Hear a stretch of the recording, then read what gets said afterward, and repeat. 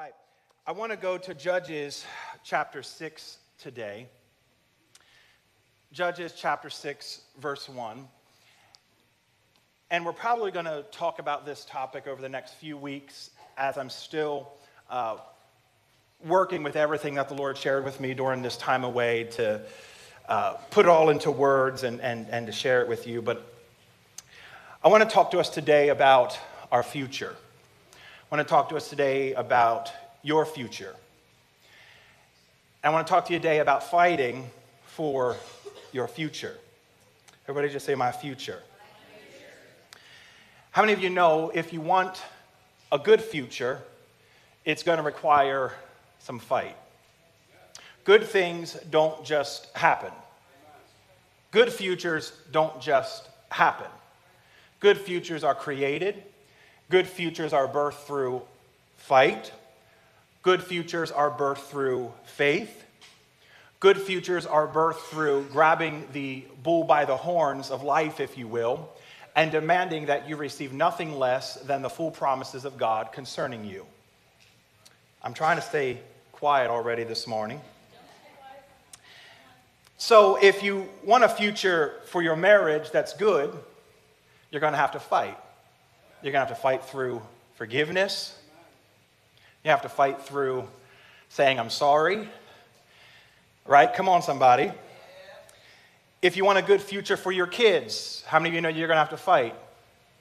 You're going to have to make sure they're in the house of the Lord even when they don't want to be in the house of the Lord. You're going to have to make them sit down and pray together even when they don't want to. You're going to have to instill the Word of God into them while they're young so that when they're older, they won't depart from it. There's always an essence of fight that goes into every good thing that is awaiting in our future. We've discovered over the last 6 weeks that if you want a potty-trained future for your 3-year-old, you better have a lot of Skittles on hand because that's the treat for when you go potty. In Loretta's words, Skittles. And so Skittles, and I'm all right with that because it's one less diaper that has to be changed, right? But there's a fight that goes with that. So any future that you would envision or any future that you would believe that God would have for you, I just want to let you know this morning, it's not going to knock on your door and show up and just be there. It's going to require you and I to exercise faith, exercise obedience and believing for that future. Amen? So as a church, we need to know that the future that God has for us as a church family, as a body, the new season that He wants to take us into, it's not going to come on the backs of those who would just say, well, I'm here and I'm present and whatever God wants to do, He'll do. It'll come on the backs of those who will, in essence, grab life by the horns and say, no, this is not the future that God has ordained for this house, and we won't see anything less than God's perfect will and His perfect plan for our church. If you believe that, shout amen. Amen. So it goes without saying that as believers, we should almost expect that when we're believing God for a bigger future, a bigger tomorrow, we should expect that there will be some type of attack from an adversary. Don't forget your Bible says that the enemy goes around like a roaring lion, seeking whomever he may devour. Who he can devour are those who are not standing presently in faith, who are not believing in faith for what God has promised. So as believers, we should almost expect when God speaks to us or gives us a promise or we discover a promise in His Word, we should believe, or not believe for, but we should expect that there's going to be some type of attack from the enemy to try to keep us out of the good things that God promised. So don't think it's strange when you get a promise from God and everything in your life goes the opposite direction. It should be expected. So one of the things we have to overcome is kind of the inertia of just being where we are and going through the motions. But not only that do we have to overcome, we have to also overcome the battle for our future. So Judges chapter 6 and in verse 1. I'm going to read this and then we'll break it down a little bit. In case you forgot about me, I'm an audience participation preacher, which means if you come to the table hungry, you'll get fed. I didn't prepare a second meal. Teaching my kids that if you don't eat your dinner, that's fine. It's going to sit there. And then 2 hours from now, when you want a snack, there it is. So I didn't prepare a second meal for you today. So if you don't get it, let's get it. All right? Judges chapter 6. The people of Israel did what was evil in the sight of the Lord. And the Lord gave them into the hand of Midian for 7 years. And the hand of Midian overpowered Israel. And because of Midian, the people of Israel made for themselves the dens that are in the mountains and the caves and the strongholds. For whenever the Israelites planted crops, the Midianites and the people from the east would come up against them. They would encamp against them and devour the produce of the land as far as Gaza, and leave no substance in Israel, and no sheep or ox or donkey. For they would come up with their livestock and with their tents. They would come like locusts in number. Both they and their camels could not be counted, so that they laid waste the land that they came in. And Israel was brought very low because of Midian. And the people of Israel cried out to the Lord. So where we come in the context of this story is Israel was in a desperate need for a better future. Are you picking up what's happening? Every time, and I love this, every time that they would plant,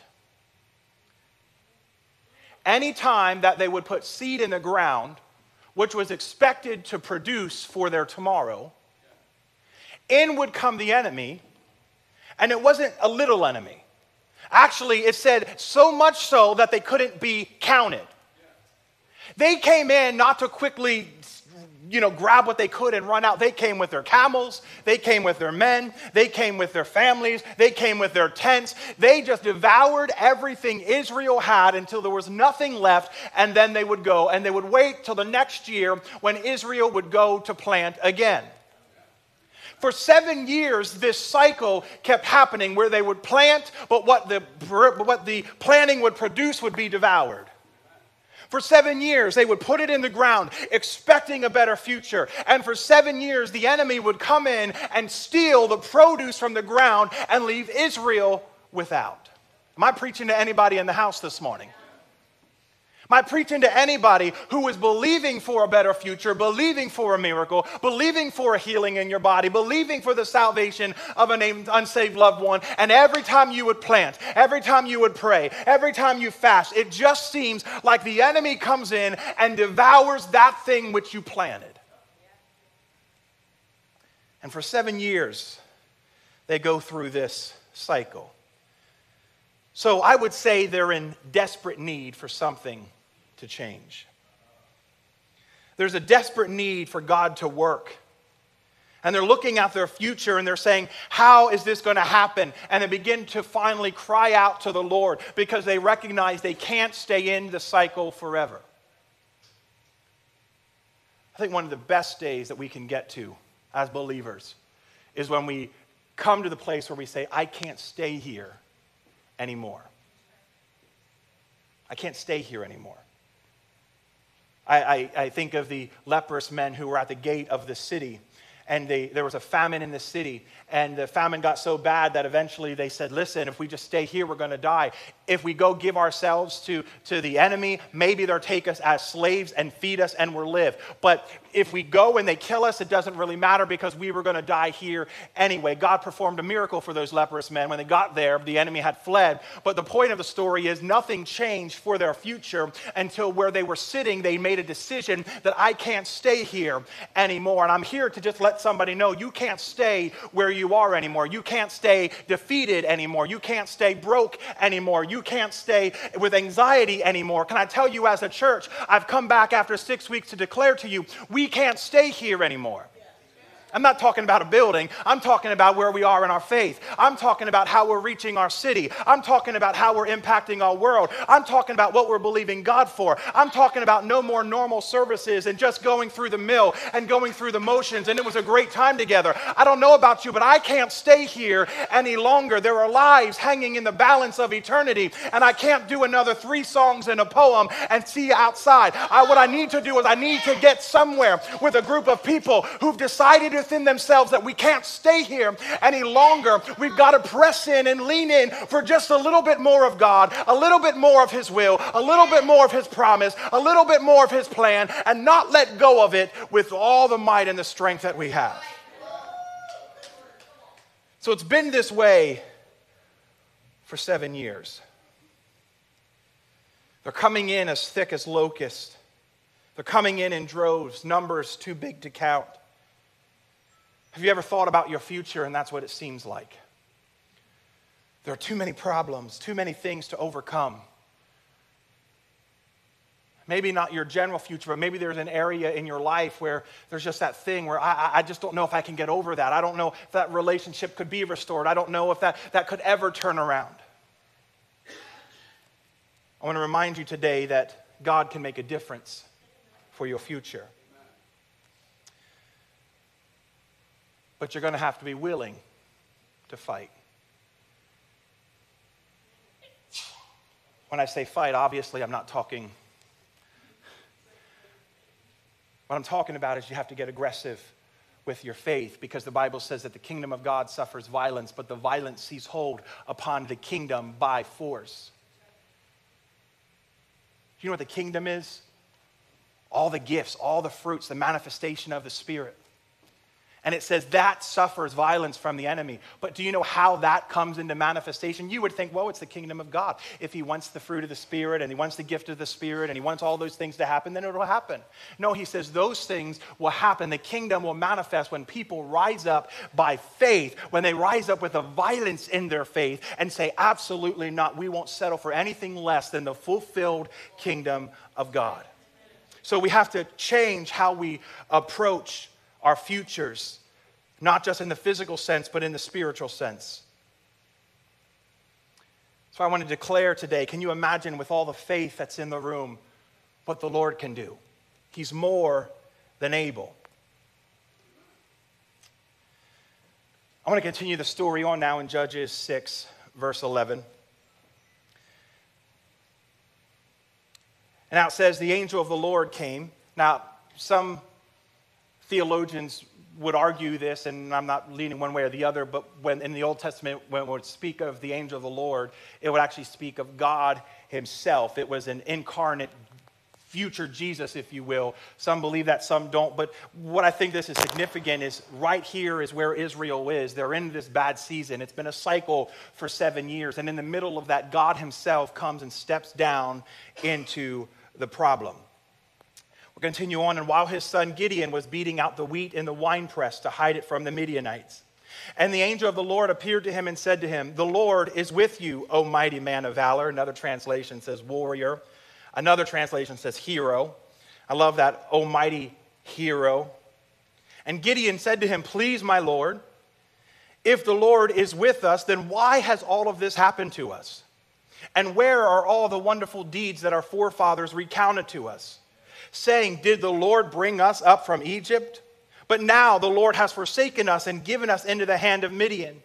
And the Lord turned to him and said, "Go in this might of yours and save Israel from the hand of Midian. Do not I send you?" And he said to him, "Please, Lord, how can I save Israel? Behold, my clan is the weakest in Manasseh, and I am the least of my father's house." And the Lord said to him, "But I will be with you, and you shall strike the Midianites as one man." As one man. A couple things I want you to notice here today is where we find Gideon. Again, this has been a cycle for 7 years. So earlier in the verse, it gave us a clue that they would go and find caves to hide in, and they would go to remote places to try to hide. So when the Midianites would come, they would be safe. So they've all kind of gotten accustomed to running and hiding whenever the Midianites were coming. But in this story, we find Gideon, and he's down in the wine press. And actually, it says he's at the bottom of the wine press, and he's threshing wheat. Well, that's a problem, because wheat's not meant to be threshed in the wine press. A wine press is for wine, right? So it's not supposed to work that way. And actually, the way it would work is in the wine press, they would stomp on the grapes and press the grapes, and the juices would begin to flow down the wine press, and all the liquid would gather at the bottom. That's how the wine press would work. So it's interesting that Gideon would be down at the bottom of the wine press where the juice gathers, when history would tell us if you were thrashing wheat, you would actually go to the top of a high hill, because you would separate the wheat from the chaff, and then you'd throw it up into the air, and the wind would blow the chaff away, and you would be left with the good seed. So here's Gideon trying to process the wheat, and he's doing it at the bottom of a wine press where there's absolutely no wind. This process would have been very difficult, would have been very messy. Trying to separate wheat from the chaff in the midst of grapes and juice and not get the two combined would be a very difficult process. So this kind of shows us where Gideon is at mentally, where Gideon's at spiritually.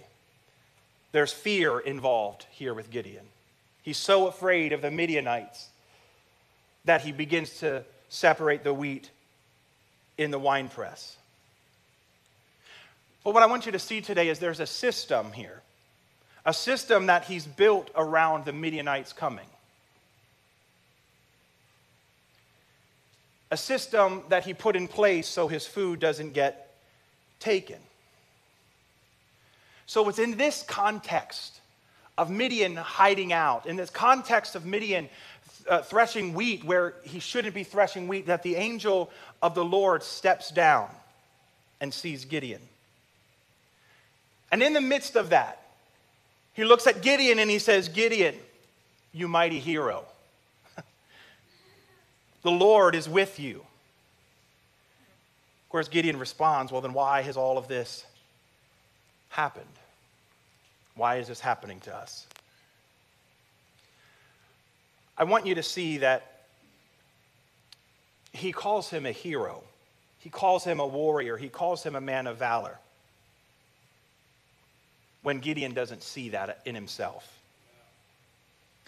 And actually, after he calls Gideon that, Gideon really doesn't give any credit to it. He doesn't really respond to it. He doesn't dispute it. He just kind of bypasses. And really, if you read the whole passage, you kind of see that Gideon continues to ignore this phrase, mighty man of valor, you warrior, you hero.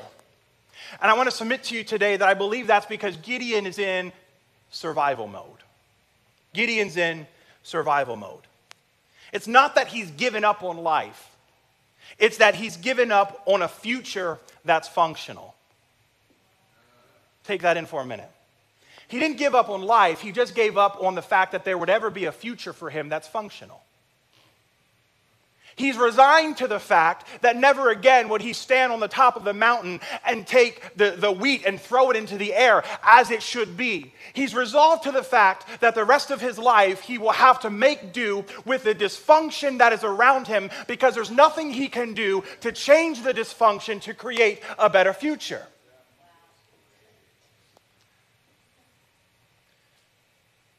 He's given up on a future that's bright, a future that's promising. He's placed himself in survival mode, and survival mode will always cause you to keep your head down. Survival mode will always cause you to not look for a better tomorrow. Survival mode will always cause you to say, well, I tried and it wasn't enough. I tried and it didn't work out. I've tried and it didn't happen for me. So what I'm going to do is I'm going to build a system around me where I can function within the dysfunction. And we can live our entire lives in a system of dysfunction. And we resolve to say, well, that's just the way my marriage is. That's just the way my children, that's just how, the society is. That's just how culture is. There's nothing that we can do to change it. Really? The same power that raised Christ Jesus from the dead dwells on the inside of all of us at this very moment. One can put 1,000 to flight, and two can put 10,000 to flight. Come on, at the mention of his name, every knee will bow, and every tongue will confess. But we instead go into survival mode, build a system for the dysfunction. We've all fallen into survival mode at some point in our life. I don't know about you, but you can start the beginning of the year. Sarah and I were talking about this with the kids starting back at school, praying specific prayers over them in the morning where, we pray over our children, that they're going to be men and women of God and they're going to change nations. And, 3 weeks later, you're just praying that we can get out the door without anyone dying. And, y'all been there. You go into survival mode because it's survival mode. But to be intentional, you have to pull yourself out of survival mode and say, no, I have to be intentional. I have to grab this situation by the horns and believe for the future that God's calling it to have. Anxiety will put you in survival mode. Anxiety will cause you to lower your expectations. Cause you to believe that you can't push past it. You'll never come out of it. Listen, whenever you place yourself in a position of lacking trust in God, and you're putting your head down, and you're just lowering your expectations that you're not going to be able to hear what God is saying about you. Whenever you lower your expectations and you put your head down, you're not going to be able to hear what God says about you. That was Gideon. The angel of the Lord opens up saying, hey, mighty man of valor. And Gideon just glosses over it. Why? Because when you're in survival mode, you won't be able to hear what the Lord is saying about you.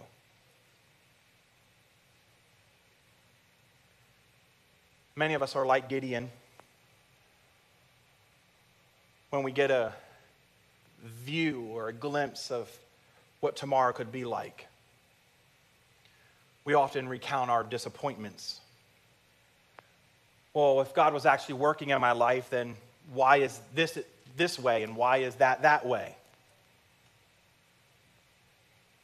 And we begin to recount our disappointments and why it hasn't worked and why it won't work. And we just resolve to stay in the dysfunction instead of moving forward.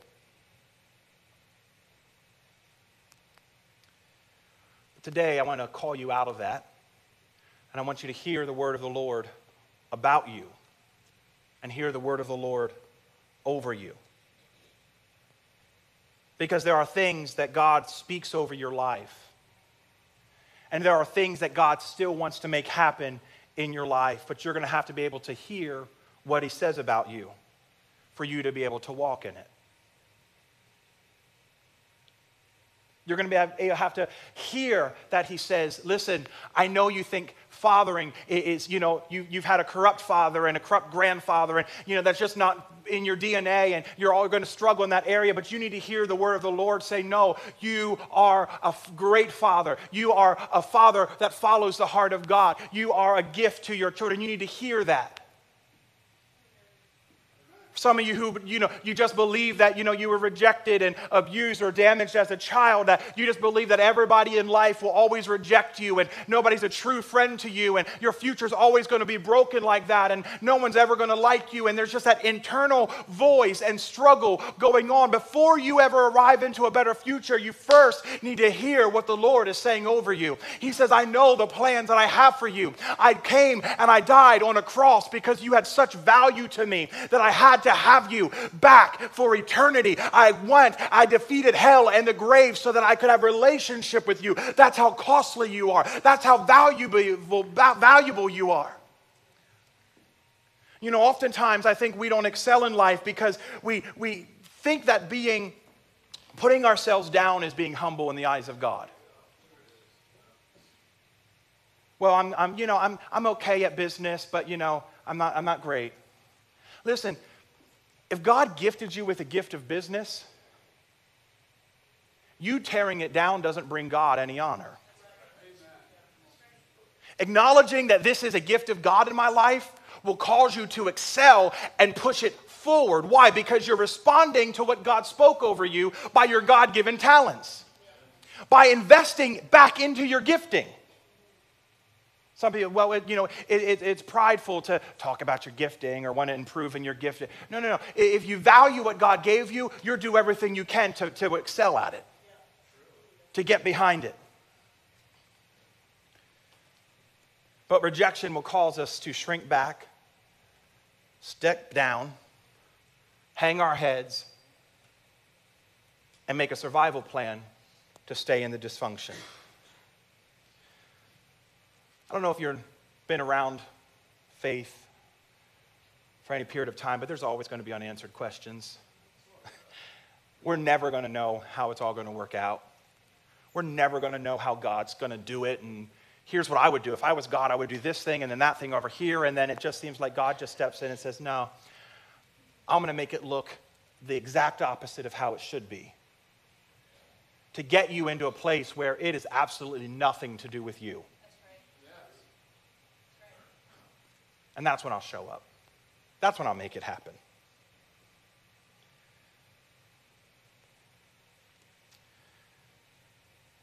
What's interesting is the battle that Gideon decided to fight, because either way you're fighting a battle. I don't know if you know that. You're always fighting a battle. So the battle that Gideon decided to fight was the battle of threshing the wheat in a place that he never should have been threshing the wheat. It was taking more energy. It was taking more mind. It was taking longer of his time. It was pulling him away from his family. He was tired. He was, broken. There was a big thing to try to go to bring the wheat down into the grape press and do it there. So he's fighting a battle with the wheat instead of facing a battle with his adversary that he should have been facing all along.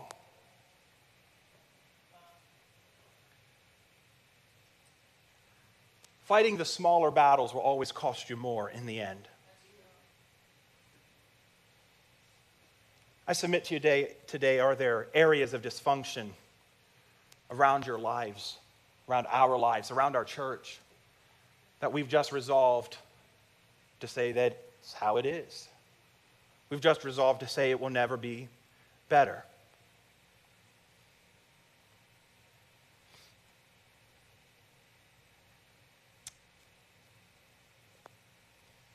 But the angel comes and says, mighty man of valor. I love that he just lets those words hang in the air. Just lets it hang there. He doesn't demand a response from Gideon. He just lets it hang there. And I wonder if there are words that God has spoken over your life that you're too afraid to reach out and grab.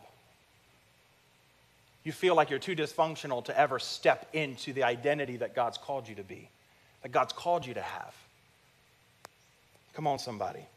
Is there a call in your life, a purpose in your life that's just kind of hanging in the air? But I can't go back to school, and they'll never support me, and I don't have the finances, and I'm not educated enough, and I don't have the looks enough, and I'm born on the wrong side of the tracks, and nobody in my family's ever done that, or I did it before and it didn't work out. But the call of God just kind of remains hanging in the air. I don't know if you know this or not, but you will never get a second call. Do you know that? You'll never get a second call. Like, if God's called you to be an educator and to pour in the lives of children, and that's the call and the passion and the drive on your life, but you're not willing to go to school to get the certificate that you need to stand in front of those children in that classroom, you'll get into a place of dysfunction where you build a world around you where you're surviving, but God will never wake up and say, you know what, she's not going to do that, so let's just change her call. You'll never get a second call. You were born with the call. You were born with the anointing. You were born with the drive. You were born with the vision. It's not going anywhere. So the choice that's set before us is either we can run from the call, build a world of dysfunction where we're surviving, but we're not thriving. Or you can say, you know what, I've wasted too many years running from what God's called me to do. It's time I stepped in to the full purpose and the full call of God. It's time I become the intercessor that God's called me to be. It's time I become the preacher God's called me to be. It's time I become the friend, I become the mother, I become the spouse, I become the parent, I become the business owner, the real estate developer. Whatever it is that God's put in front of you, the call is never going to change.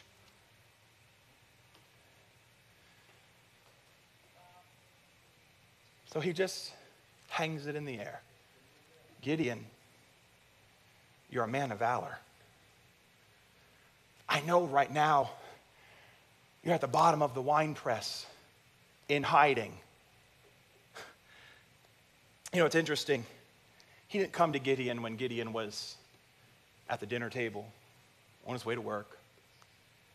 He came to Gideon in the very place where he was the most opposite of the call of God. That's where he found Gideon. At his lowest point, where he looked nothing like a man of valor, in hiding, running, threshing wheat in a wine press. Don't be dismayed if where you are looks nothing like the future that God promised you. That's exactly where God steps in. And he just reminds you, you're a man of valor. You're a woman of valor. You're a warrior. You're a teacher.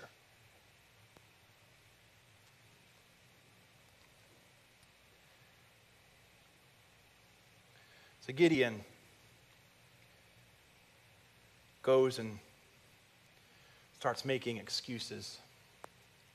Well, God, if this didn't happen and if they weren't coming in, don't you know they're stealing our crops?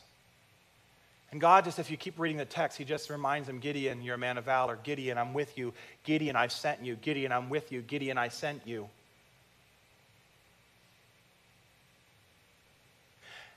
Have you ever felt like everything's easier for everyone else?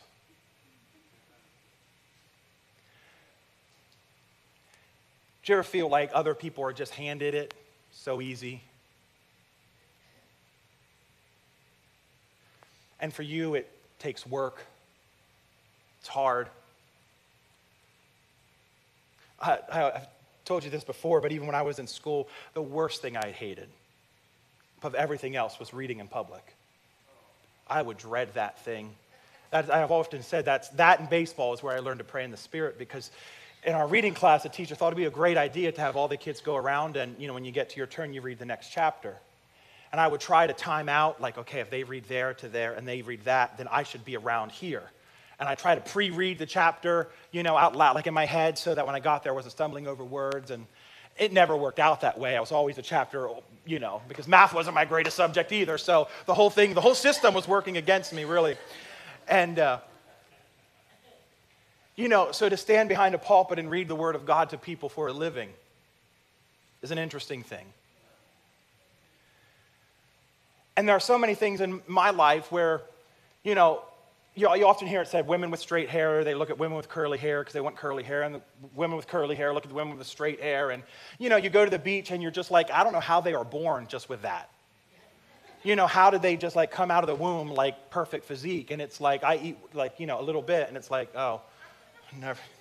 There goes 3 weeks of hard work. I knew that was going to happen. And I begin to think about that, and I begin to think about Saul and David. Saul was very much, in a way, given everything that David was promised, but given it easy. Saul, the Bible says, appeared on the outside perfect. I mean, Israel looked at Saul and said, yep, that's what we want as a king. He's tall. And actually, it says about David that he was very homely looking, if you will. And even so much so that, even with all the brothers, it was like, no, he couldn't certainly be king. David, wasn't born with the strength and the stamina as a warrior as Saul was. David had to go back to the backside of the desert and hang out with some stinky sheep and learn there how to fight. So what I'm bringing all this up to say is, if you're always looking at how easy somebody else has your dream, well, I don't know, they can just open their mouth and sing and I go off key. All right, but I don't know why they can just do it and you can't do it. Get some lessons, start practicing, start investing a little bit into your gift. Because as long as you're playing in that excuse system, well, God, it's not been easy for me, and God, it's been hard, and God, it's not working out, and God, it's been a challenge, and it just seems like everybody else has it, you will never hear the voice of God speaking over your life, your true identity, and you will never arrive at a better future. But what will happen is you will spend years and decades and maybe a lifetime going around the same mountain, thinking the same things, going through the same problems, living dysfunctionally.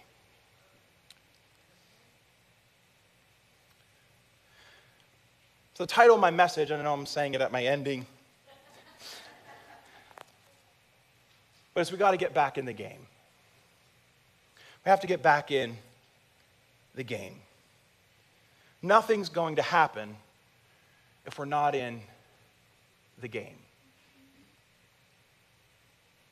If Gideon decided to stay at the bottom of the wine press, they would have continued past the 7 years of year after year after year being devoured. It wasn't until Gideon heard the voice of the Lord, said, even though I'm afraid, I will trust in what God has said over how I feel.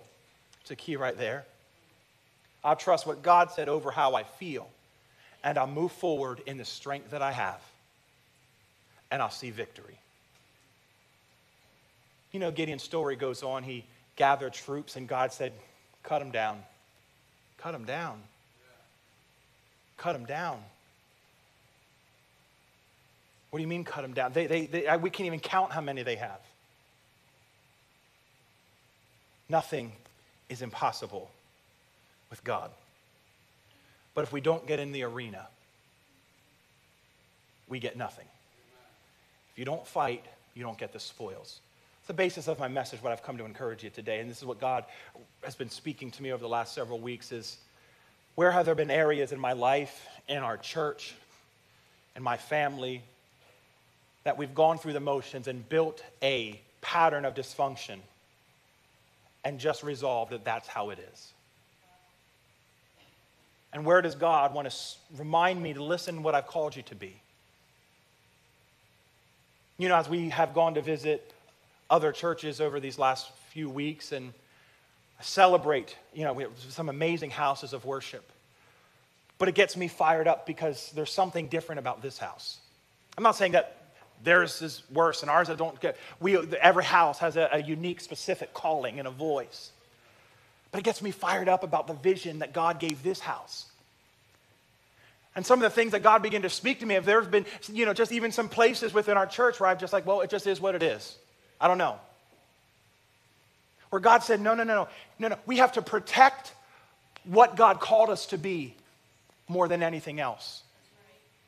And not be swayed by the opinions of people, and they don't like this, and that one doesn't like that, and society and culture says you should never do this, and what if somebody falls out in the spirit, and what if somebody prays in tongue, and what if they're offended, and what if this thing happens over here, and all of these things. Above all of that, we need to protect who has God called us to be, and fight for that with every ounce of breath in our being.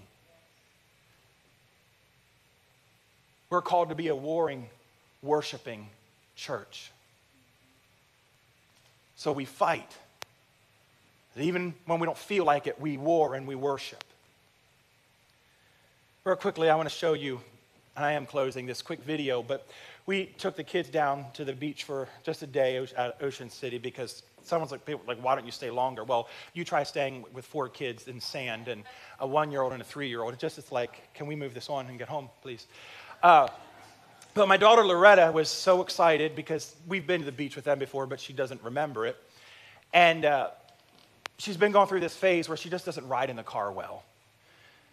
So Judy looked at her, Jeremiah said her name, and it's like, so we, as you do, you're like, hey, Loretta, we're going to the beach. We're going to get seashells. And man, she grabbed that word of she's getting seashells with every ounce of her being. And for days, all we heard was about going to the beach. And she's getting these seashells. And she's talking about them, and she's going to bring them home. She's going to put them in her room. And you're like, yep, seashells. And every hour on the drive there that she's screaming, it's like, Loretta, we're going to get seashells. We're so excited for seashells. So we get there. We get set up. Kids come down to the water. Let me show you.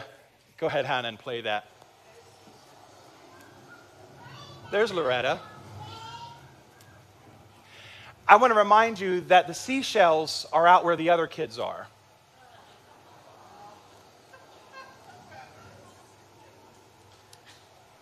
So we had a problem here.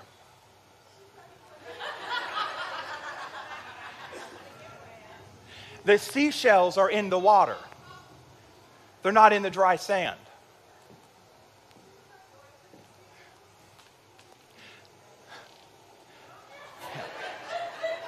That's enough, Hannah. Thank you.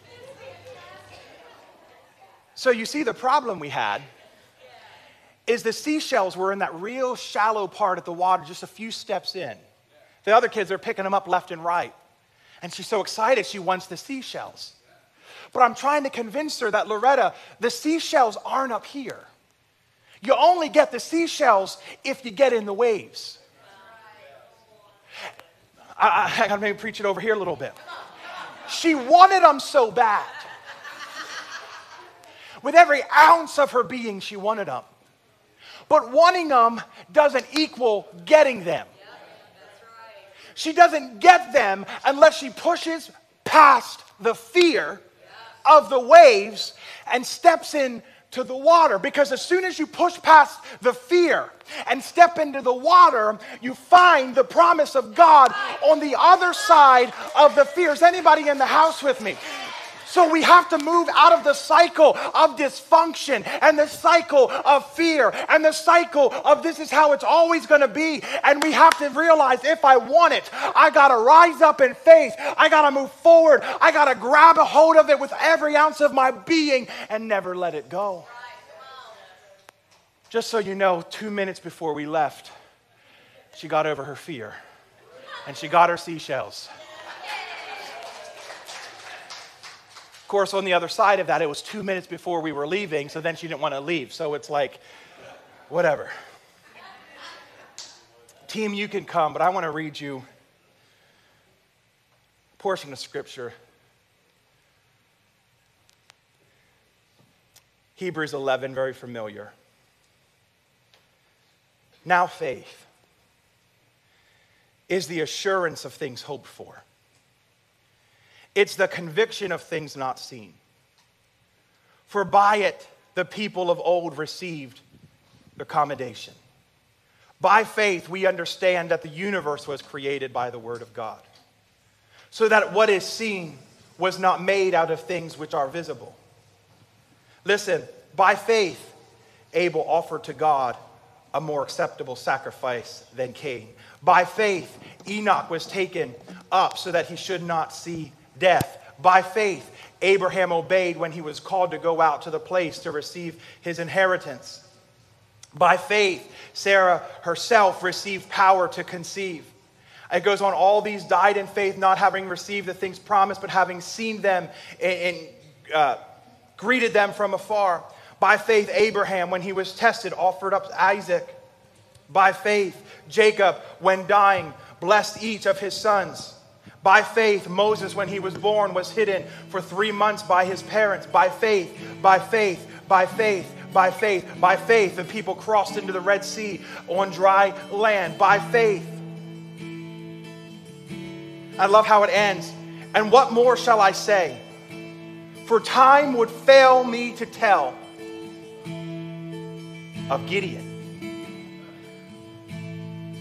of Samson, of David, of Samuel, and the prophets, who through faith conquered kingdoms, enforced justice, obtained promises, stopped the mouth of lions, quenched the power of fire, escaped the edge of the sword, were made strong out of weakness, became mighty in war, put foreign armies to flight.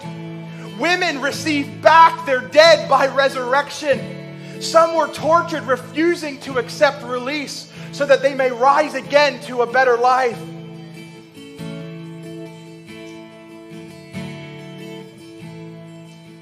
And all these were through faith. Through faith. You don't get the spoils of war if you don't fight. The fight of faith is waged in the arena of your expectation.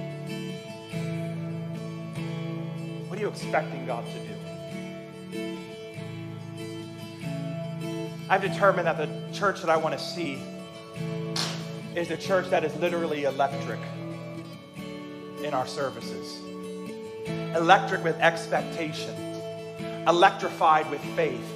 Electric believing that anything is possible and anything can happen. And when we get together, it probably will happen. That the dead would be raised, that calls of God would be heard, that lives would be restored. And when we come together, it's not waiting out to see maybe what God would do. It's us arriving together in the arena of faith, guarding the expectation. Understand, that's why Sunday mornings are hard. That's why it's hard to get out of bed. That's why your kids lose their shoe and car keys and everything else, and you fight with your spouse on the way to church, because he's just trying to bring down your expectation of what can happen when the people of God get together. And I'm here to tell you, I'm grabbing this church by the horns and I'm saying we are going to believe God for bigger and better. We're not going to have any more normal services, but we're going to press in and press in and press in and press in, because by faith, your world can turn around by faith.